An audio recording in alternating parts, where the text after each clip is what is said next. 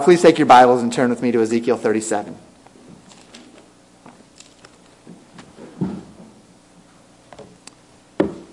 If you have ever heard messages from the book of Ezekiel, it is likely that you heard a message from this chapter. There are a few chapters in Ezekiel that get preached. This chapter is one of the few. The dry bones. It's a tremendous passage of Scripture, and I'm excited to preach it to you this evening. I'm excited for us to go through it.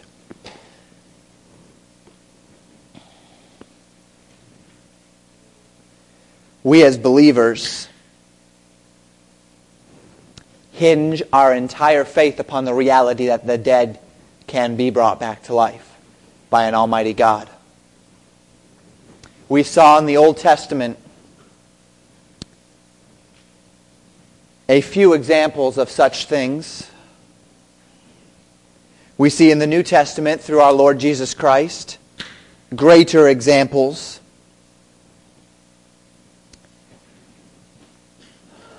Martha in John chapter 12 is weeping over the death of her brother Lazarus. Jesus comes and Martha says, "If you had been here, my brother would not have died." As they continue through the conversation, Jesus tells her, "I am the resurrection and the life. He that believeth in me, though he were dead, yet shall he live." Jesus promised in John chapter 2, we saw it this morning in Sunday school. He said, "Destroy this temple, and in 3 days I will raise it up again." Speaking of the temple of his body. We had Easter, Resurrection Sunday, just last week. A day where we focused upon the reality that He is not dead. He is risen, as He said. And we spoke specifically that the raising of Jesus Christ from the dead becoming alive, is the very foundation of our hope. It's the very foundation of what we are as believers. It's the very motivation that sets us upon the path that we're running, that we talked about this morning. We know that the end goal will be life. God is in the business of taking that which was dead and making it alive. The Scriptures tell us that in Adam all died. So in Christ shall all be made alive. That we are dead in our trespasses and sins until such time as we receive the gospel of Jesus Christ. And then the Scriptures tell us that God livens our spirit, makes us alive. The King James uses the word quickens us. So that where we once were dead in our trespasses and sins, now we are alive unto Christ. Many of these analogies will come to play this evening in Ezekiel 37 as Ezekiel visits the valley of dry bones. Look with me, if you would, in Ezekiel 37, beginning in verse 1. Ezekiel says, "The hand of the Lord was upon me, and carried me out in the spirit of the Lord, and set me down in the midst of the valley, which was full of bones, and caused me to pass by them round about, and behold, there were very many in the open valley, and lo, they were very dry." The circumstance we see in these verses is very similar to that which we observed in Ezekiel 8. Perhaps you might recall, in that passage, Ezekiel is taken by the hair. It says that he saw what looked like a hand coming from heaven, took him by the hair, lifted him up by the locks of his hair, and set him down in the temple in Jerusalem. And there he saw the vision of the temple in Jerusalem. He saw all of the apostasies, all of the wickedness of the leaders, of the princes in Israel. We could debate whether or not that vision and this vision were physical, where God physically uprooted Ezekiel and took him in body to these places. I mentioned in Ezekiel chapter 8 that it seems unlikely that he did so. The Scriptures make it very clear that he was carried in the Spirit. And in this passage it says, "He carried me out in the Spirit of the Lord." and set me down in the midst of the valley. Most likely we are talking about visions, but I'm not going to argue with someone that says the Lord physically took Ezekiel. He certainly could have. I'm just not necessarily. I think the wordage doesn't necessarily convince me of that fact. And the Spirit of the Lord took him and placed him into a valley of dry bones. Verse 2 describes them as very dry. We're familiar with what happens to bones when they're left out in the sun, when they're left to cook, as you would perhaps say. They become dry. They become brittle. Such were the bones in this valley. There was nothing left in them. They were not soft. They were not supple. These were not bodies that had just died. These were bodies that had died, rotted, decayed, and their bones were left out there to dry. They were brittle. They were hard. They were lifeless. Everything. They were dead. It was a valley of dead, dry bones. And in verse 3, God asks a question. Look at it with me. He said unto me, Son of man, can these bones live? And I answered, O Lord God, thou knowest. From the perspective of reason and understanding, the answer to God's question is no. No, bones that are dried and brittle cannot once again become a living creature. These bones have lost their capacity for sustaining life. The marrow is dried. Everything about them is irrecoverable. They're dead. But this is not Ezekiel's response, is it? Ezekiel responds by saying, O Lord God, thou knowest. See, when we're dealing with God, the simple answer, or we might say the humanly obvious answer, is not always the correct answer, is it? The humanly obvious is not always the divine. Because God's ways are higher than our own.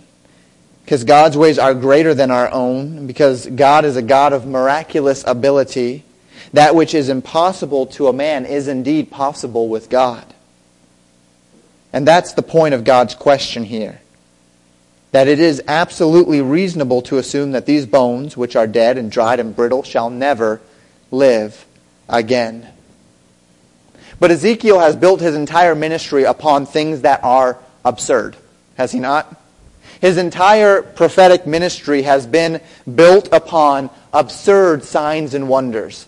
Things that are really meant to get people's attention. Things that caused him or required of him a level of faith and devotion to the Word of God that perhaps we've never known.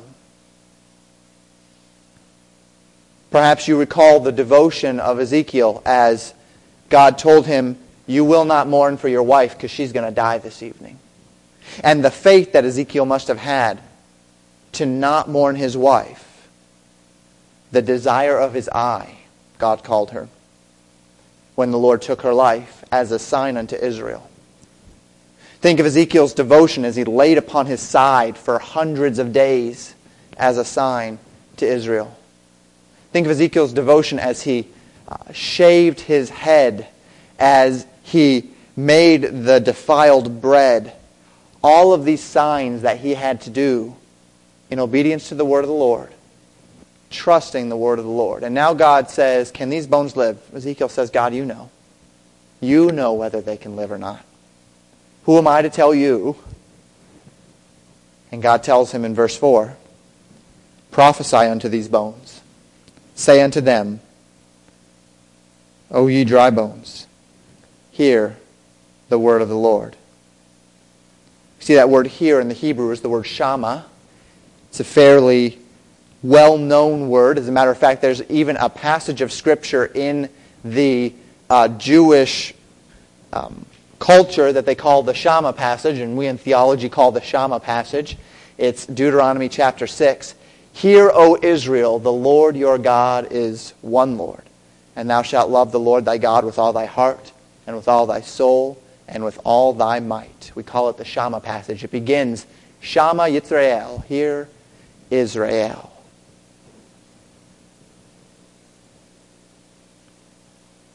These bones are being called upon by Ezekiel at the command of God, to pay attention to the command of Jehovah God, to listen. Do you think they'll listen? They'll listen. There is nothing in creation that doesn't, except for man. Verse 5. Thus saith the Lord God unto these bones, Behold, I will cause breath to enter into you, and ye shall live. And I will lay sinews upon you, and I will bring up flesh upon you, and cover you with skin, and put breath in you, and ye shall live, and ye shall know that I am the Lord. This was the command that God gave to these bones. God tells the bones that they will again receive the breath of life. They will receive flesh. They will receive skin. That word sinews is literally that idea of tissue. God says, you are bones, you will live again, and you'll have tissue. And then you'll have muscle, flesh. And then you'll have skin. All of those elements that make up the human composition, the tissue and the muscle and the fat and the skin. God says you're going to get it all back. The dead bones will be made into living things once again. And God says that on that day, the bones that live shall know that He is the Lord. Why do bones need to know that He's the Lord? We'll find out in just a moment why bones will need to know that He is the Lord. Look at verse 7. So I prophesied, Ezekiel says, as I was commanded. And as I prophesied, there was a noise. And behold, a shaking. And the bones came together, bone to his bone. And when I beheld, lo, the sinews and the flesh came upon them, and the skin covered them above, there was no breath in them. While human reason and experience would never expect dead, dry bones to come to life, an understanding of our God means we should expect that these bones would indeed obey the word of the Lord, and they do. These bones, which had been dry and dead, began to shake and rattle. And then they came together, bone upon bone, all the bones in their place. And then upon these bones grew the tendons and the muscles and the fat. And then they were covered with skin, so that as Ezekiel stood there following his prophecy, he saw a pile of bones become human in shape. Can you imagine what that must have looked like?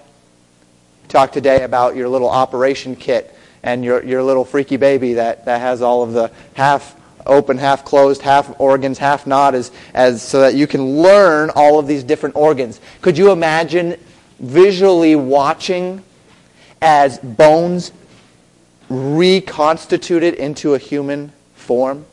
What an interesting thing that would be. But you know, they were fully formed now, but not alive. They had flesh and bone, but a body is not just flesh and bone, is it? Our bodies are only a vessel. This is only the vehicle through which we live. Do you know that you are not your body? Young ladies, that's an important concept for you to understand. That you as a person are more than what is external. I say young ladies because our society pushes the idea that women are not much more than how they look.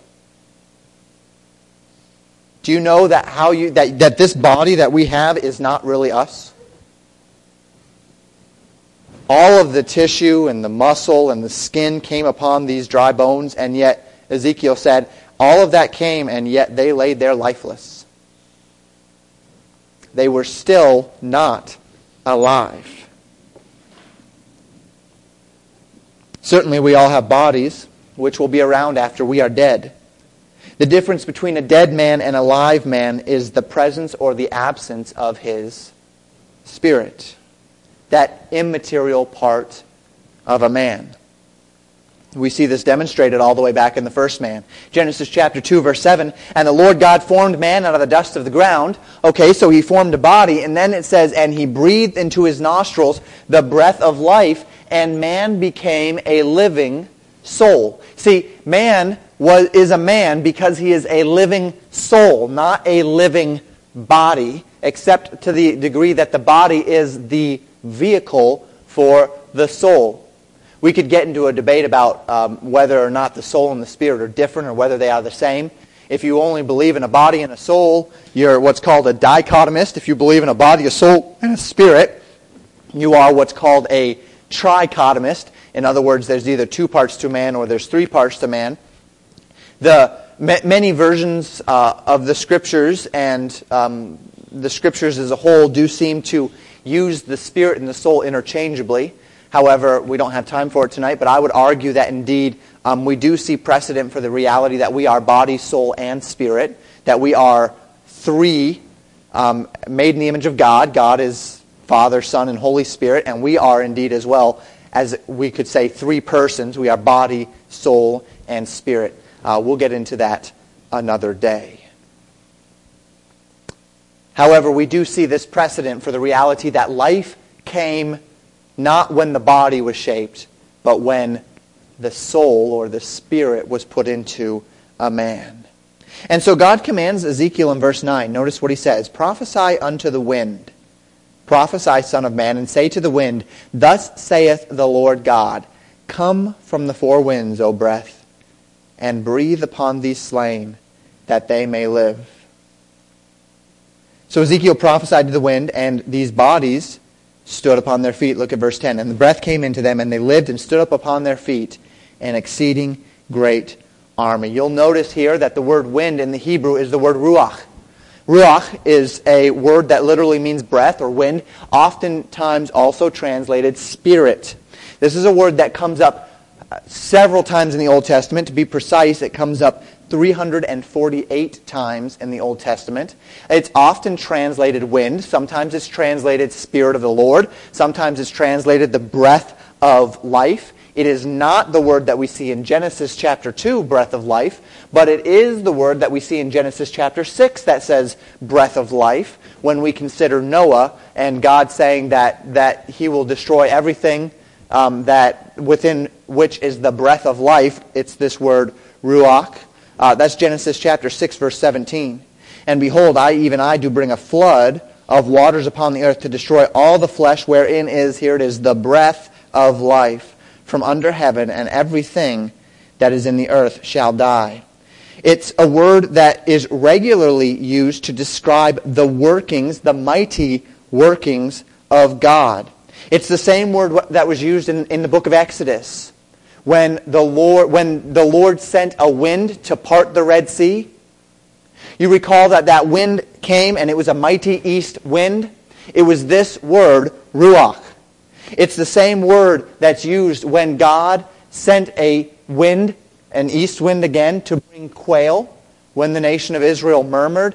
And the Lord said, I will feed you meat tonight. And he sent quail, and quail fell in the camp.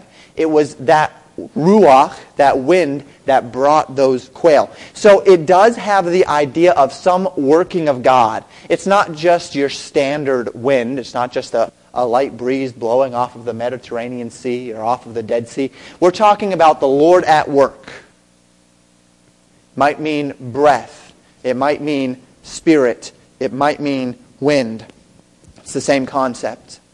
Now, as we translate this concept of the Lord working through this wind, or an idea of through the wind, I remind you that both in Hebrew and in Greek, the word that designates the Holy Spirit is the word for breath or for wind. In Greek, it's pneuma.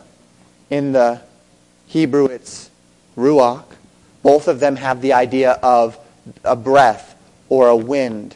So it is a common analogy for the Holy Spirit. And this should not surprise us, because we see such analogy used several times in the New Testament. Recall in Acts chapter 2, verse 2. The 120 are in the upper room waiting for the Holy Spirit to come upon them. And on the day of Pentecost, the Scriptures tell us, and suddenly there came a sound from heaven as of a mighty rushing wind, and it filled the house where they were sitting. And so it was through the sound of a mighty rushing wind that the Holy Spirit first fell upon that 120 in the upper room on the day of Pentecost. We also read about it in John chapter 3 today. We'll come to that in just a little bit.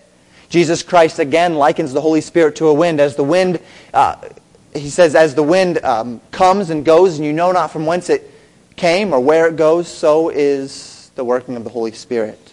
So this concept of wind is not foreign to the working of God in Scripture? And is it not appropriate that as these dry bones are laying there and then they receive the sinews and the tendons and the muscles and the flesh, that Ezekiel would prophesy to the wind, and the wind would be that which brings life, because we know from the Scripture that the Spirit brings life.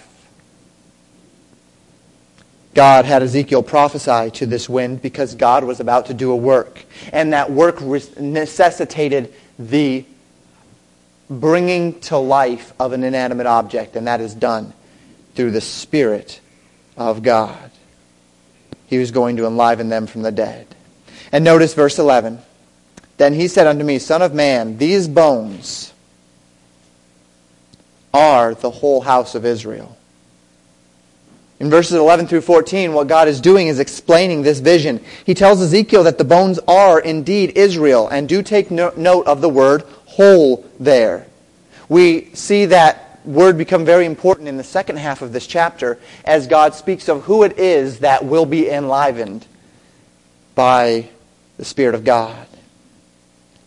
In verse 11, God seems to indicate that the reason for this vision was the discouragement of the godly in Israel. Look at the second half of that verse. Behold, they say, our bones are dried and our hope is lost. We are cut off for our parts. Recall that this was the prophecy, or this was the vision that Ezekiel had seen just after the word was given that Jerusalem had fallen, that the temple had been destroyed. And the godly in Israel were saying, that's it. The nation of Israel has not listened to the Lord. They have not done what is right. Our bones are dried. We are spiritually dead. That's what the godly in Israel thought. Have you had those thoughts about the Christian church any time in the last few months?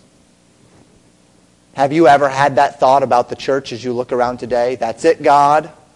There's really nothing left. We are a spiritually dead people. We're a mess. And God's message was, these bones shall live.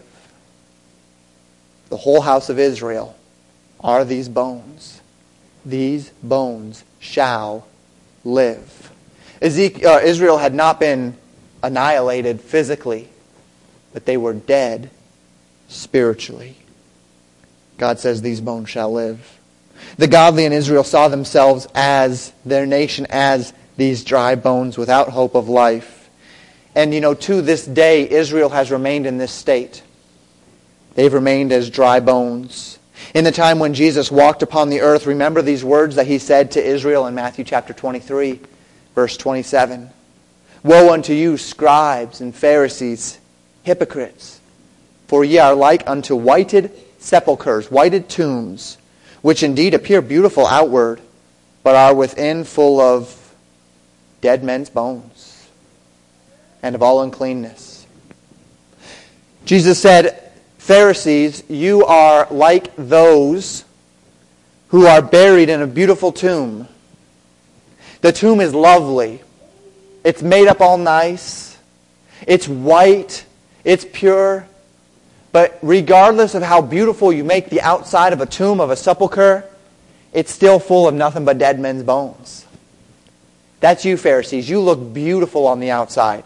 Spiritually speaking, from a religious, should we say, perspective, you look great religiously.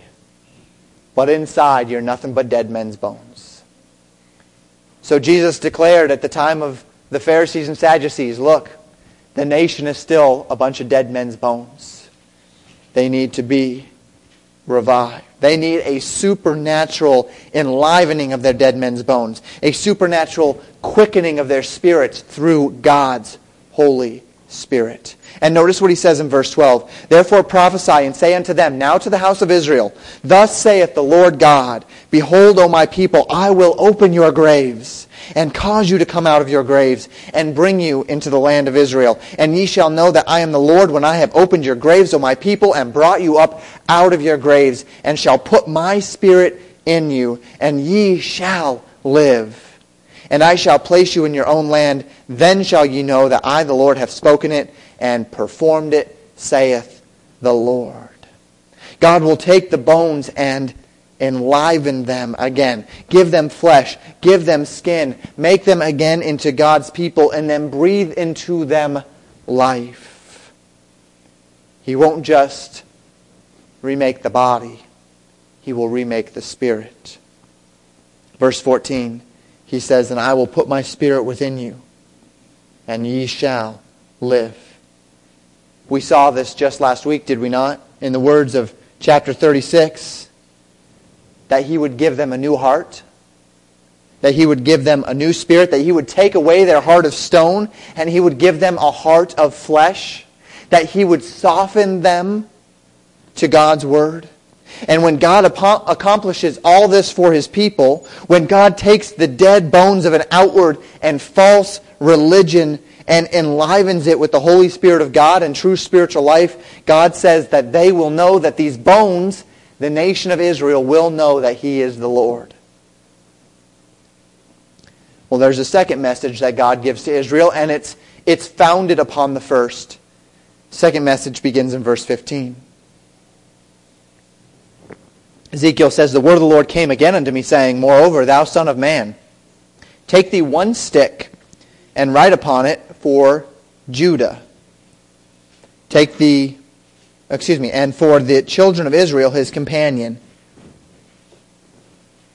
Then take another stick, and write upon it for Joseph, the stick of Ephraim, and for all the house of Israel, his companions, and join them one to another into one stick, and they shall become one in thine hand."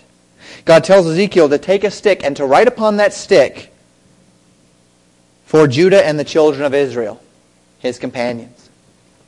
And then he was to take a second stick and write upon it for Joseph, the stick of Ephraim, and for all the house of Israel, his companions. God then told Ezekiel to join those sticks together in his hand in front of the people. And when he did so, God says those two sticks will become one stick in your hand. Now, just for reference and for your edification this evening, if you were ever to be talking with a Mormon and this passage were to come up, they have a very unique interpretation of this passage. They would tell you that the sticks of this prophecy validate the Book of Mormon. They would tell you that the stick of Judah refers to the Bible and the stick of Ephraim refers to the Book of Mormon. And so God was prophesying here that over the course of time, the Book of Mormon and the Bible would be merged into the whole truth of God. It does not even take careful study of the Bible to invalidate this interpretation. All it takes is reading the next few verses, really, to invalidate their interpretation. It's kind of ridiculous, in fact, but you might hear it. And so, if you ever do come across that, know that you've heard it before, and know that it's very easy to refute through just a little bit of contextual study. So let's look at this interpretation together. Scriptures tell us in verse 18, "And when the children of thy people shall speak unto thee, saying, Wilt thou not show us what thou meanest by this? Say unto them, Thus saith the Lord God, Behold, I will take the stick of Joseph, which is in the hand of Ephraim, and the tribes of Israel his fellows, and will put them with him, even with the stick of Judah, and make them one stick, and they shall be one in mine hand." So when Ezekiel performs this miracle, the people are going to ask him the meaning. Ezekiel's been doing miracles for years. He's been showing signs for years. And people have always asked the meaning. Well, this one is a little bit more miraculous than a typical sign. Usually the signs are somewhat physical. Ezekiel making a model of Israel and putting a pan between him and laying on his side and then kicking the model into pieces and all of those sorts of things. His wife dying and him not mourning, him shaving his head, him sneaking out in the middle of the night and digging under the wall. All of those things, they were simply signs. But here God was actually going to do a miracle through Ezekiel. Ezekiel was going to take two sticks. He was going to say, this is Judah, this is Israel, this is the southern kingdom, this is the northern kingdom. Bam! And it was going to become one stick. And it wasn't going to be two sticks anymore. And the Lord was going to do this physical sign, and the people were going to say, what do you mean by this sign? And the meaning was that the southern tribes of Judah And the northern tribes of what God says here as Ephraim, which we would understand to be the northern tribes of Israel, will one day become one kingdom again before the Lord. This is a promise not just of the regathering of the people of Israel, but a literal rejoining of the kingdom of Israel before it had divided in the days of Rehoboam and Jeroboam. God details His sovereign plan in verses 20 through 23. He says, "And the sticks whereupon thou writest shall be in thine hand before thine eyes. And say unto them, Thus saith the Lord God, Behold, I will take all the children of Israel from among the heathen, whither they be gone, and will gather them on every side, and bring them into their own land. And I will make them one nation in the land upon the mountains of Israel. And one king shall be king of them all. And they shall there be no more two nations, neither shall they be divided into two kingdoms any more at all, neither shall they defile themselves any more with their idols, nor with their detestable things, nor with any of their transgressions, but I will save them out of all their dwelling places, wherein they have sinned, and will cleanse them.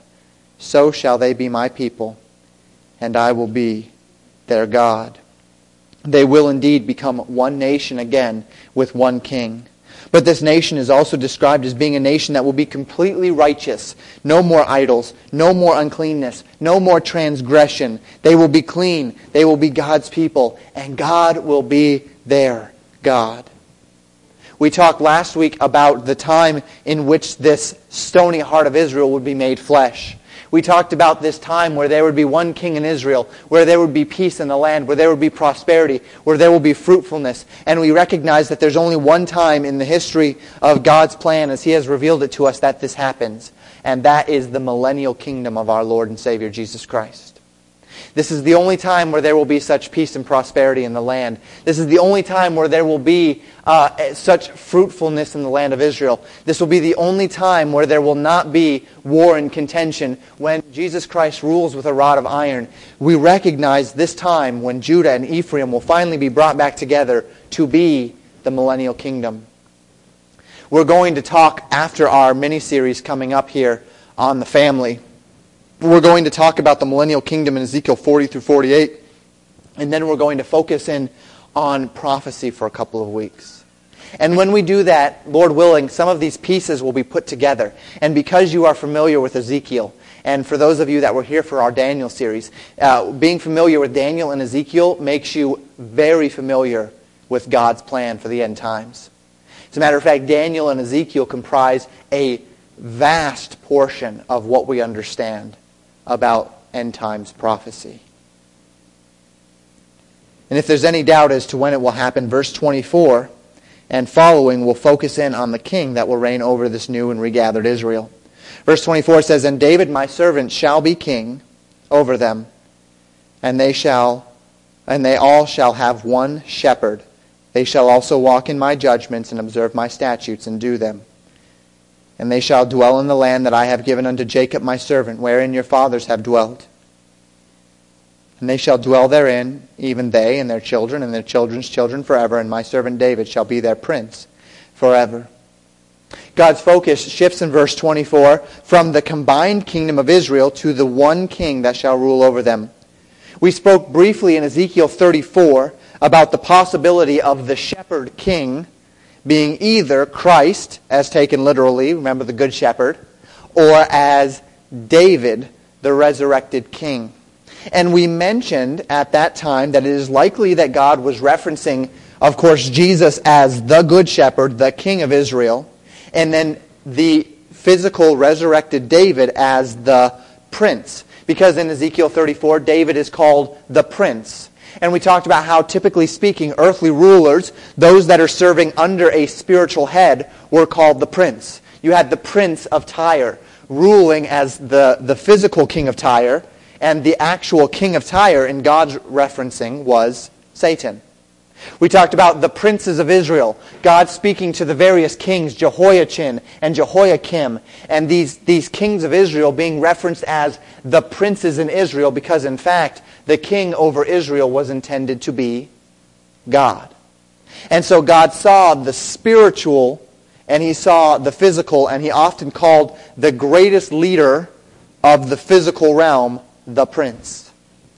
And here we see David again referenced as the prince of Israel.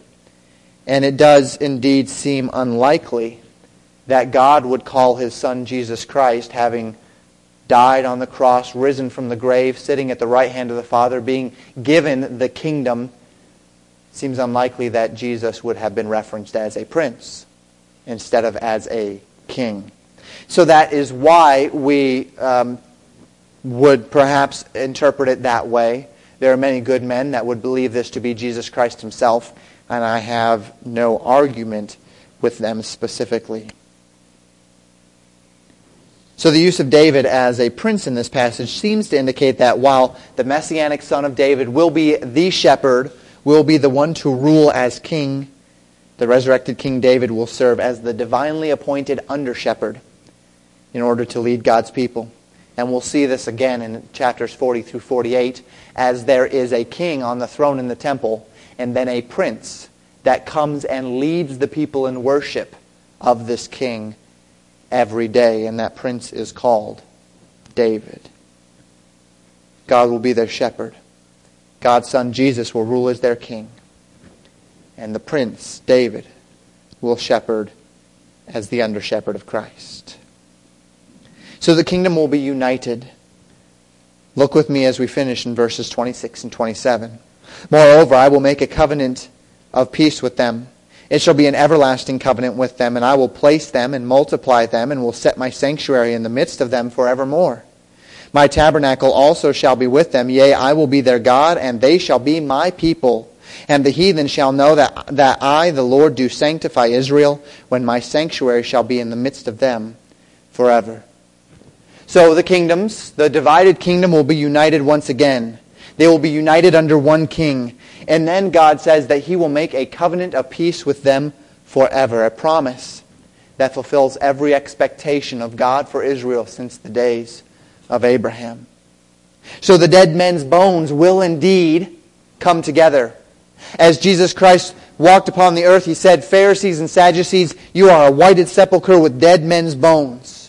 In the days of Ezekiel, Israel was dead men's bones. In the days of Christ, Israel was dead men's bones. Today, Israel are dead men's bones. But there's coming a day when these bones will come together, when they will be given flesh, when they will be given life. And this is what we see happening as God promises that He shall tabernacle with them. Verse 27, my tabernacle shall be with them. Jesus Christ declared in John 14:6 that He is the way, the truth, and the life. And they will reside with Christ for all of eternity. But more than that, God promises in verse 27 that His tabernacle shall be with them. Literally, that God will dwell. That's what that word tabernacle means. God will dwell with them. This was a promise that was made in Exodus 29, verse 45. And it was a promise that is completely fulfilled in Christ. Spiritually, it's fulfilled through salvation as Christ dwells in our hearts. Consider 2 Corinthians chapter 6, verse 16. Paul says, what agreement hath the temple of God, that's speaking of us, with idols? For ye are the temple of the living God, as God hath said, I will dwell in them, not with them, in them, and walk in them, and I will be their God, and they shall be my people. We are the temple of the living God. Literally, God is tabernacling in us. And yet we know as well that He will make His tabernacle with the nation as well, fulfilled physically as Christ dwells as King in the temple of God in the millennial kingdom. And on that day, verse 28 tells us, the heathen shall know that I, the Lord, do sanctify, that I have set Israel apart, when my sanctuary shall be in the midst of them forever. On that day, the heathen will know that there is indeed something special about Israel, that they are my people. Let's apply as we close this evening.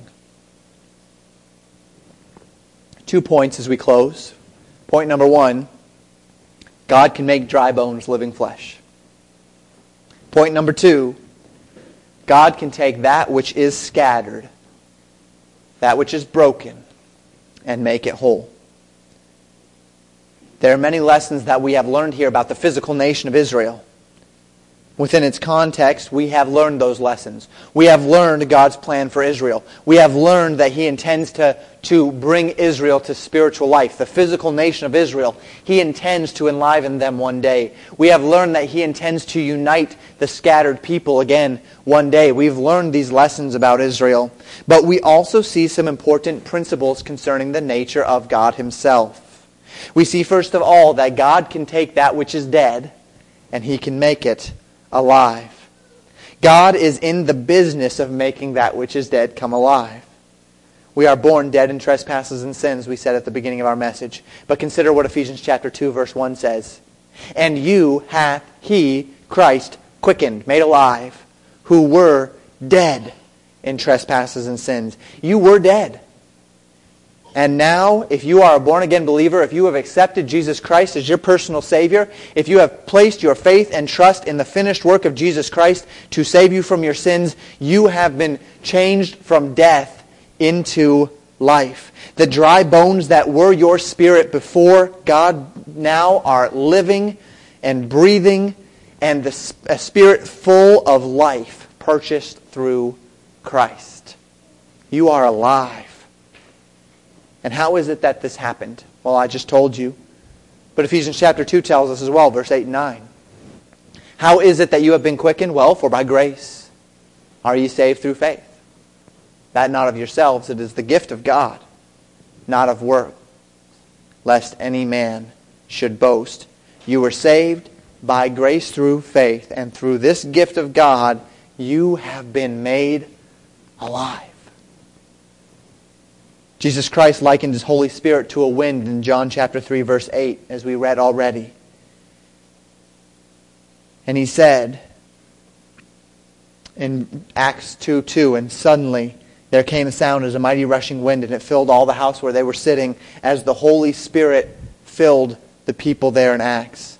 John 3:8 says this, the wind bloweth where it listeth, and thou hearest the sound thereof, but canst not tell whence it cometh, and whither it goeth. So is everyone that is born of the Spirit. The quickening of the Spirit in our lives at the moment of salvation is likened unto that which took place at Pentecost. It's likened unto that which Jesus Christ mentions in John 3 of the wind blowing where it listeth. The quickening of the Spirit in our lives is the same making alive that God promises will happen to Israel when they finally recognize their Messiah and are ushered into newness of life through belief on His name. God can make dry bones, living flesh. But you know, the idea of spiritual life is not just a salvation thing. See, because the Bible tells us that we can submit ourselves again into dead works, can't we? We can take that which is alive in us, the Spirit of God, and we can quench the Spirit and grieve the Spirit of God which is in us, that part of us that is indeed alive, so that our body can do dead works, can sin in the midst of our spirit being alive in Christ. And when we do so, we're still believers. We do not snuff out the life that is in us. We quench it. We grieve it. We do not annihilate it. We don't have to get saved again when we've sinned. We don't fall out of salvation. But what we have done is willingly placed ourselves under sin again. And we serve sin even though we are alive in the Spirit. And this is what Paul tells us in Romans chapter 6, verse 20 through 23. For when we were servants of sin, ye were free from righteousness. What fruit had ye then in those things whereof ye are now ashamed? For the end of those things is death. But now, being made free from sin and become a servant to God, ye have your fruit unto holiness, and the end everlasting life. For the wages of sin is death, but the gift of God is eternal life through Jesus Christ our Lord. We are the servants of the true and living God, but we can again place ourselves under death, under sin, not unto hell and loss of salvation, but unto dead works and loss of reward. And when we do so, When we willingly place ourselves there again, we become servants of the dead bones, even though God has made us living flesh. Living flesh serving dead bones. It's kind of a silly thought, isn't it? Living flesh serving dead bones. Remember what Romans chapter 8 verses 10 and 11 tell us. And if Christ be in you, the body is dead because of sin, but the Spirit is life because of righteousness. But if the Spirit of Him that raised up Jesus from the dead dwell in you, He that raised up Christ from the dead shall also quicken your mortal bodies by His Spirit that dwelleth in you. So your spirit is alive, but your body is dead to sin. You still have a flesh, right? You still have a sin nature that you are warring against. But the Scriptures tell us that because within you is the Spirit of the living God that raised up Jesus Christ from the dead, that raised Him up not just spiritually, as some would try to teach us, but that there was a physical, bodily resurrection from the grave, that the dead body of Jesus Christ was raised into newness of life. That because the Spirit of God has the power to do such a thing, the Spirit of God can also take the Spirit which is the life which is in you through Him, and He can make your body just as alive unto Christ as your spirit. And so on any given day, you have the ability to please God in your body, not just in your spirit, as you submit yourself to the Holy Spirit of God that lives within you. And so your body can do right. Your body can be enlivened. Your body doesn't have to just be dead men's bones. Your body can be just as alive in the Spirit as your spirit, which was made alive when you were born again. God can make the dry bones living flesh. You know, perhaps you find yourself today as a believer, but a dry-boned believer. Perhaps you are saved, but you've allowed your bones to metaphorically dry out a little bit. You are submitted to the dead works of the flesh. There's a God that can take those dry bones and make them alive. There's a God that can revive you to make you living flesh once again, so that you can please and serve God and not serve the deadness of sin. God can make dry bones living flesh. Second, and finally, as we apply this evening, God can take that which is scattered and make it whole. The story of Israel from the days of Rehoboam even unto today has been a story of alienation and separation. The people have been alienated from their God. The people have also been alienated from each other. But there's coming a day when God's people will be restored back to each other and to the living God. And we understand that God is in the business of taking that which was destroyed and making it beautiful once again. God is in the business of taking that which is scattered and gathering it again. God is in the business of taking that which is broken and healing it once again. God can take that shattered life and make it whole through His Word. God can take that ruined relationship and heal it through His Word. God can take your failures and make them victories through His Word. We've all experienced it, haven't we? We've experienced how God can take a total mess and turn it into something beautiful for Him. And take note that the essential element of God's restoration lives in His Word. There's no amount of self-effort. There's no amount of self-determination. There's no amount of self-esteem that will truly mend the broken or restore the sinful. There's no amount of worldly wisdom that will solve the problems that the world faces.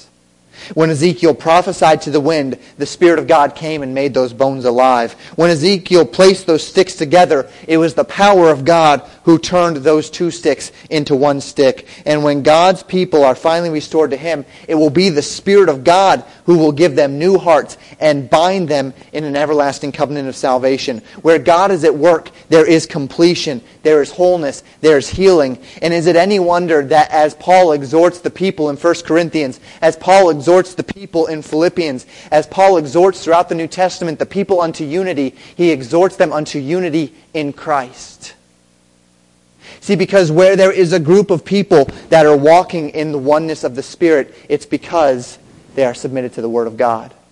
When there is a husband and a wife that have a proper relationship, it's because there is submission to the Word of God. When there is a life that had been lost to sin or lost to some physical issue, a relationship problem, an abuse situation, when there is healing, it is found through the Word of God. The Word of God mends broken hearts, heals broken lives, restores the scattered back to whole. Where man is at work, what do you find? Selfishness, pride, destruction. You remember the false shepherds of Ezekiel 34 and the consequences of the false shepherds in Israel? The sheep were scattered and devoured by the beasts. God says, I will regather you and protect you and make you whole once again. That's the God that we serve, folks. People come to you and they need help. There's no better place you can take them than this book. People need their lives restored. I can tell you Dr. Phil's not going to do it for them. This is where restoration and healing is found. So how are you doing this evening? On a day-to-day basis, is your body, much less your spirit, living, quickened? Or are you just a bunch of dry bones? Have you, as a believer, allowed your bones to dry out to sin? Are you even a believer? Are you just dead men's bones? Have you never even accepted Christ as your Savior? Does your life have a mess in it? Something that's scattered?